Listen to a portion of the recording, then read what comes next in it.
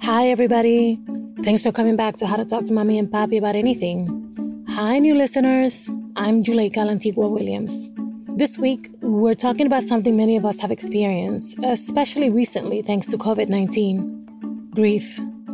As first gens, how we grieve may look different from the way our parents grieve, and supporting them can be complicated because we tend to support people how we'd like to be supported. In this episode, Erica shares how she figured out how to best support her mom after her grandmother passed away. Let's get into it.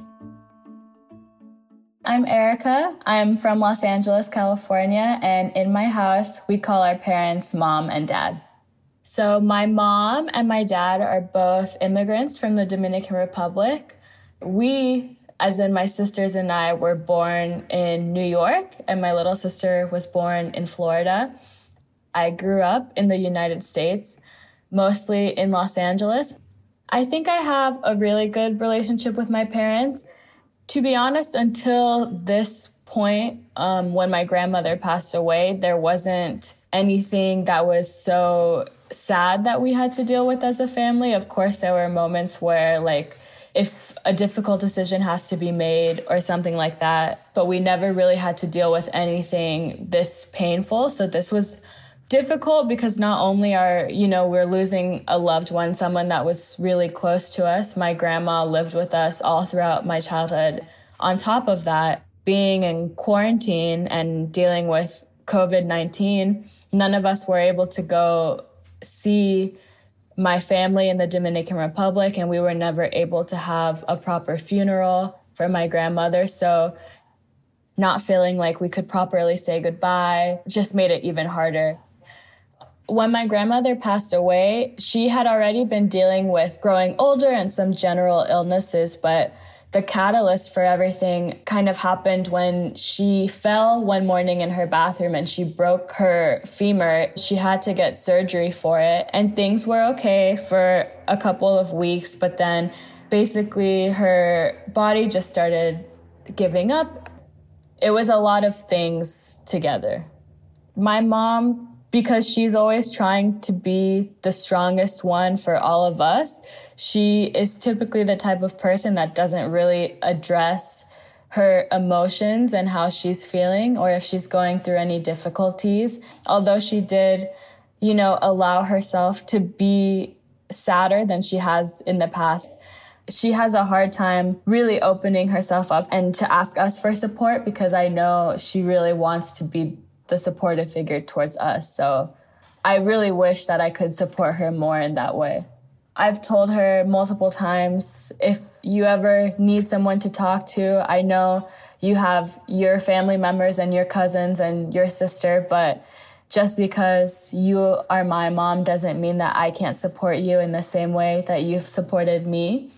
Although she's trying her best to be there for us, I know she's hurting deep down. And as I've gotten older, it's become more clear to me that my parents aren't Superman and Superwoman. Like, they have emotions as well, and they deal with hardships on their own. And I think that's something that's definitely come with growing up and dealing with stuff on my own as an adult as well. And I've tried my best to not be very emotional about the whole situation around my mother, because I know that if I were to break down and cry in front of her, it would just make her really sad as well. So I've kind of leaned on other people for support in that way so that I could be more supportive of my mother.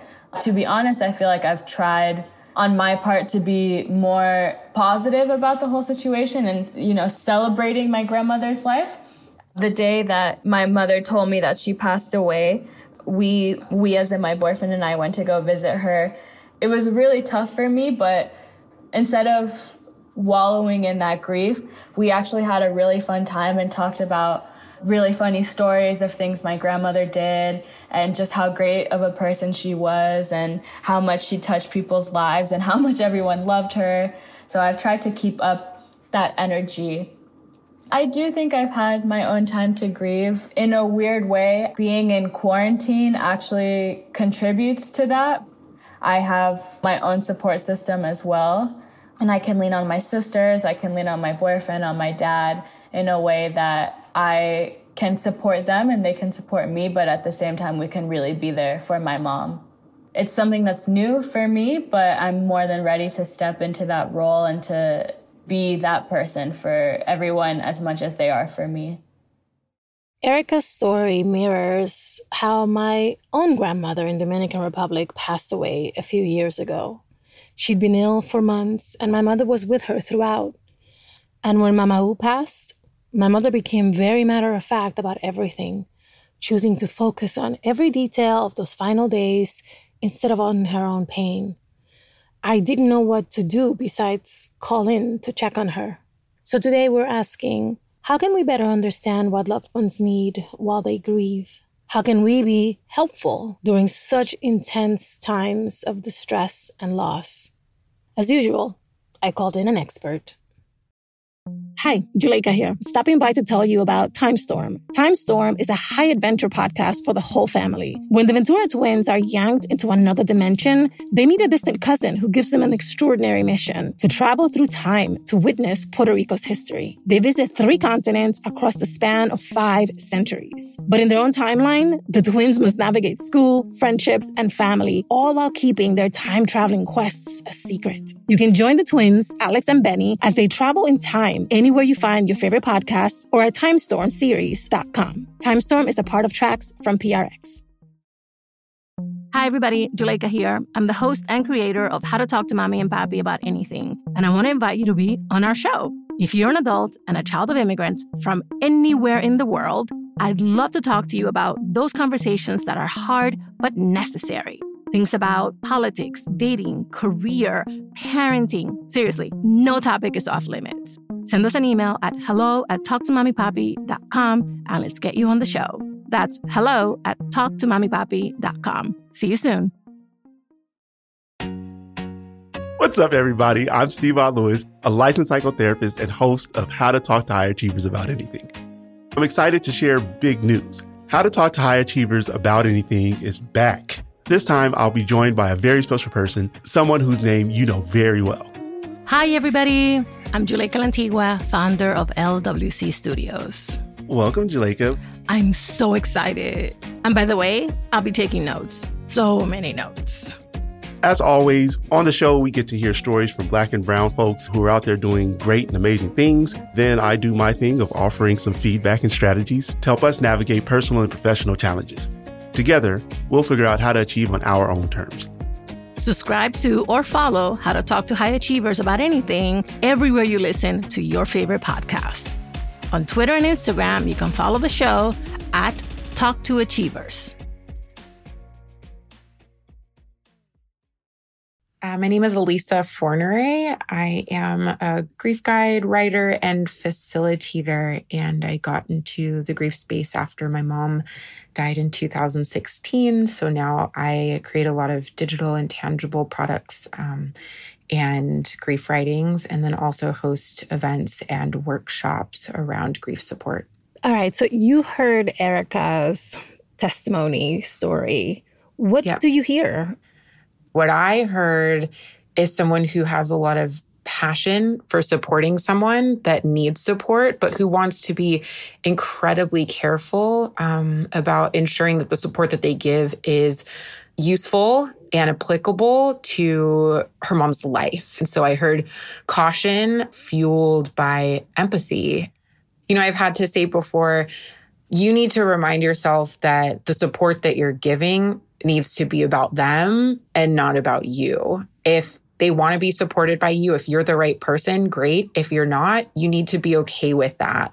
And I was hearing little threads of that in Erica's testimony, just about, you know, recognizing that there are things that she can do, but that there's also that challenge of really understanding what it is that her mom needs.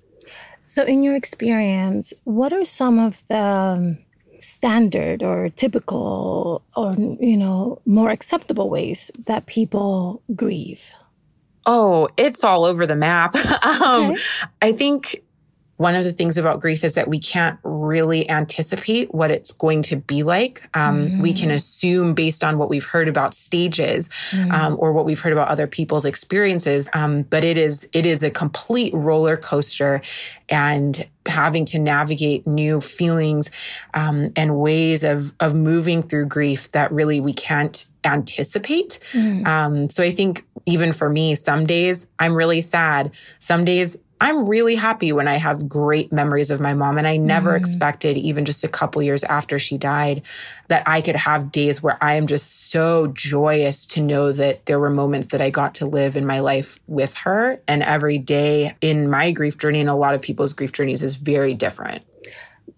I love the way that you answer that question, because it brings me to what I really want to know, which is, how does someone like Erica, who loves and wants to support someone like her mom, how do we read them? What are the things that we should pay attention to so that then we can tailor the way that we support them to what they want and what they need? Yeah, I think that's a great question. And a hugely important part of this process of grief support is really being able to pump the brakes, step back and pause and work with the person. And also, like you said, read the person to understand what it is that they might need. You know, what's important in these moments is, and what's helpful in these moments is to be able to take that break and really assess the situation. Because what I was hearing and a lot of what she was saying is, you know, I'm noticing this, not hardness, but this block between her mom being able to open up and sob and be completely emotionally, you know, vulnerable. And it's important to recognize that, because that can lead Erica to a point where, you know, she can say, okay, what can I offer that will fit within this container of how my mom is normally able to process emotions or process these situations? So what are some of the concrete things that someone in Erica's position can do to, one, support the person, but also not become burdensome in their earnestness to try to help? One of the first things that I thought of when hearing this, she's already doing it, and that's supporting the people that are in the network around her mom. And I think that being able to support people like her dad and her siblings and her other, you know, extended family members means that a little bit of that burden is maybe taken off of her mom. And also it shows, you know, it models for her mom that Erica is respecting the fact that what her mom needs to be able to do is just take care of herself and her family, but that she does have other people in her life that are willing to support them with her. And then the other would be just having conversations with her mom about what kind of support she needs, but not pushing.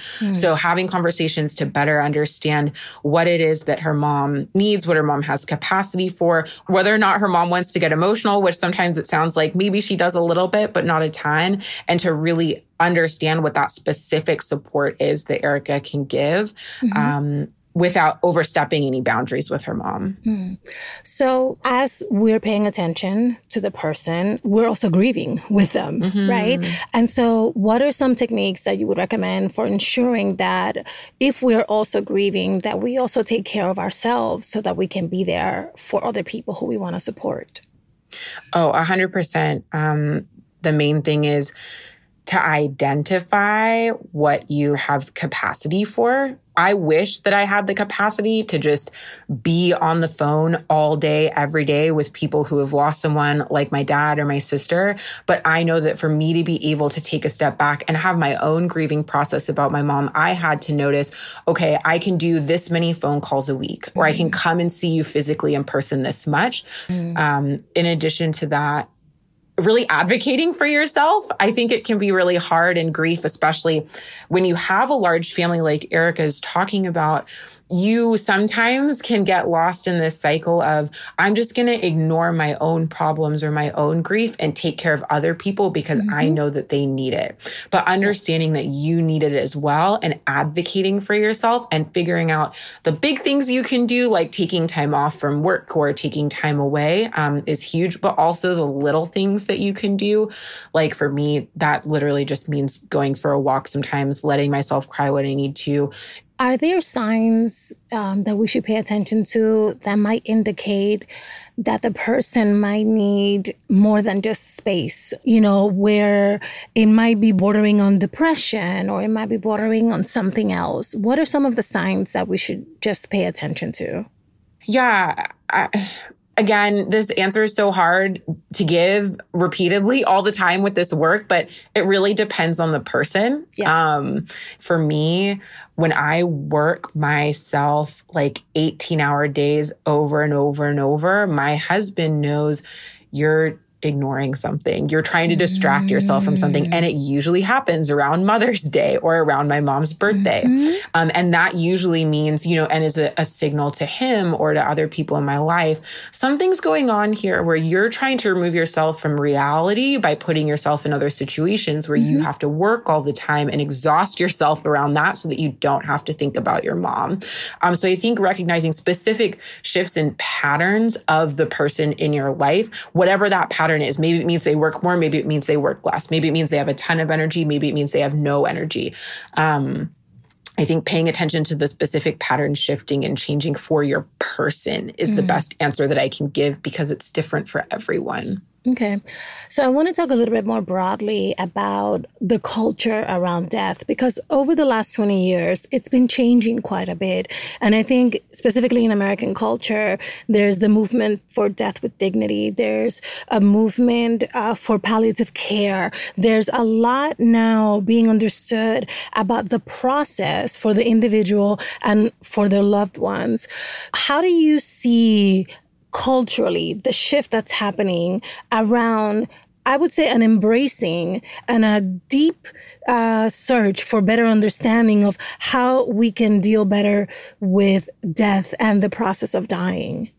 Even just in the time that I've been doing this work, I've seen a huge shift. I came into the space because when my mom died, I was so sick of the grief support that was doves and rainbows, which doesn't resonate with me personally. And I was having to dig really deep to find people that were talking honestly and openly about pieces of the grieving process, like anger, like jealousy, like frustration. Years and years ago, it would have been really easy to say, these are the steps that someone will go through. This is what you can watch out for. And if they don't experience this, then they're probably like done with their grief or they're not experiencing any sort of complicated grief.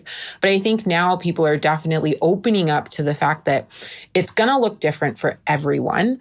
It's going to look really painful for some people and a relief for some people to have someone die, whether that's someone who is experiencing, some really serious health issues or who is ready at the end of their life. And at the same time, I think the conversations and where we're having them is shifting.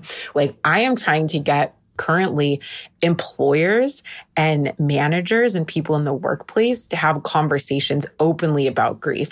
And I think that those are sort of the shifts that I'm seeing. It's people opening up not to whether or not we should be having the conversation, but I think the next hurdle after the shift is how. But I think that people are getting ready to have these conversations about death and grief in newer spaces right now. Do you have resources that you can recommend online or elsewhere for people who want to learn more, not necessarily because someone has died, because they want to be more educated about the complexities, right, of what it is to experience death or experience grief? Yeah, absolutely. One thing that I'm becoming hyper aware of right now, though, is that it's very important for people to have personalized, customized, and culturally specific resources in this moment. And I heard this in what Erica was talking about. There are so many layers of the relationships in her family, the tension between living apart from her family, cultural implications, history, all of that works into how her family is processing death and grief. And so having resources related to end of life, specifically for her and from people who are within a community similar to her, who can write from an experience similar to her, is incredibly important. So I have resources, but I am also I consider consider myself a guide and that I'm sort of like a connector and a concierge trying to connect people to the specific resources that will help them and their family and their communities, whether that's me or not. So we're going to link to your site in the episode notes. But are there practitioners that people can look for locally? Right? Like I've heard the term death doula recently. Is that a thing? What is that? And is that something you would recommend? Yeah, I would definitely recommend doulas. They are definitely there to help you navigate these kinds of questions and the complexities as you're starting to understand what end of life can look like for you, for a family member, for a community member. So doulas are great grief counselors and grief-specific counselors and therapists, especially people who are trauma-informed, can be incredibly helpful as you start to explore. There's also grief coaches that can help coach you after the end of someone's life as you're navigating something like that. And then honestly, there are a lot of different people, even on social media right now, that are trying to bring, again, the conversation just generally into the landscape of what people are consuming on a regular basis. So there's grief bloggers, Instagram accounts that I can link you all to, just because having that sort of front of mind all the time is just as helpful as having one-off professional support.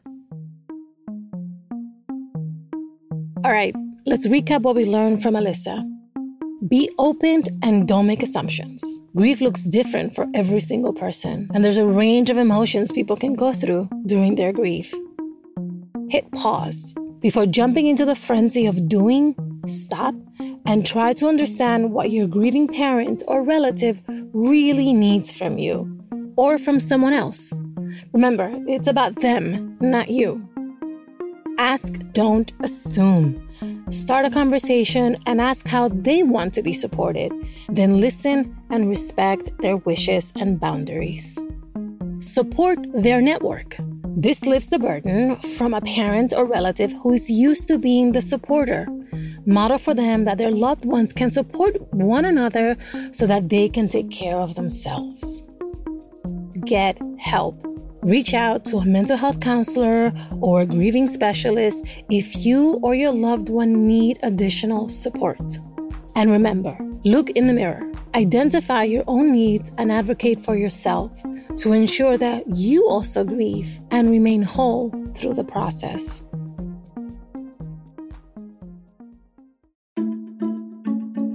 Thank you so much for listening. How to Talk to Mommy and Papi About Anything is an original production of La Antigua Williams & Co. Virginia Lora produced this episode. Kojin Tashiro mixed it. Micaela Rodriguez is our audio producer. Cedric Wilson is our lead producer. On Twitter and Instagram, we're at Talk to Mommy Papi. Please remember to subscribe on Apple Podcasts, Spotify, or anywhere you listen to your favorite podcast. And do leave a review. We love reading those. Bye, everybody. Same place next week.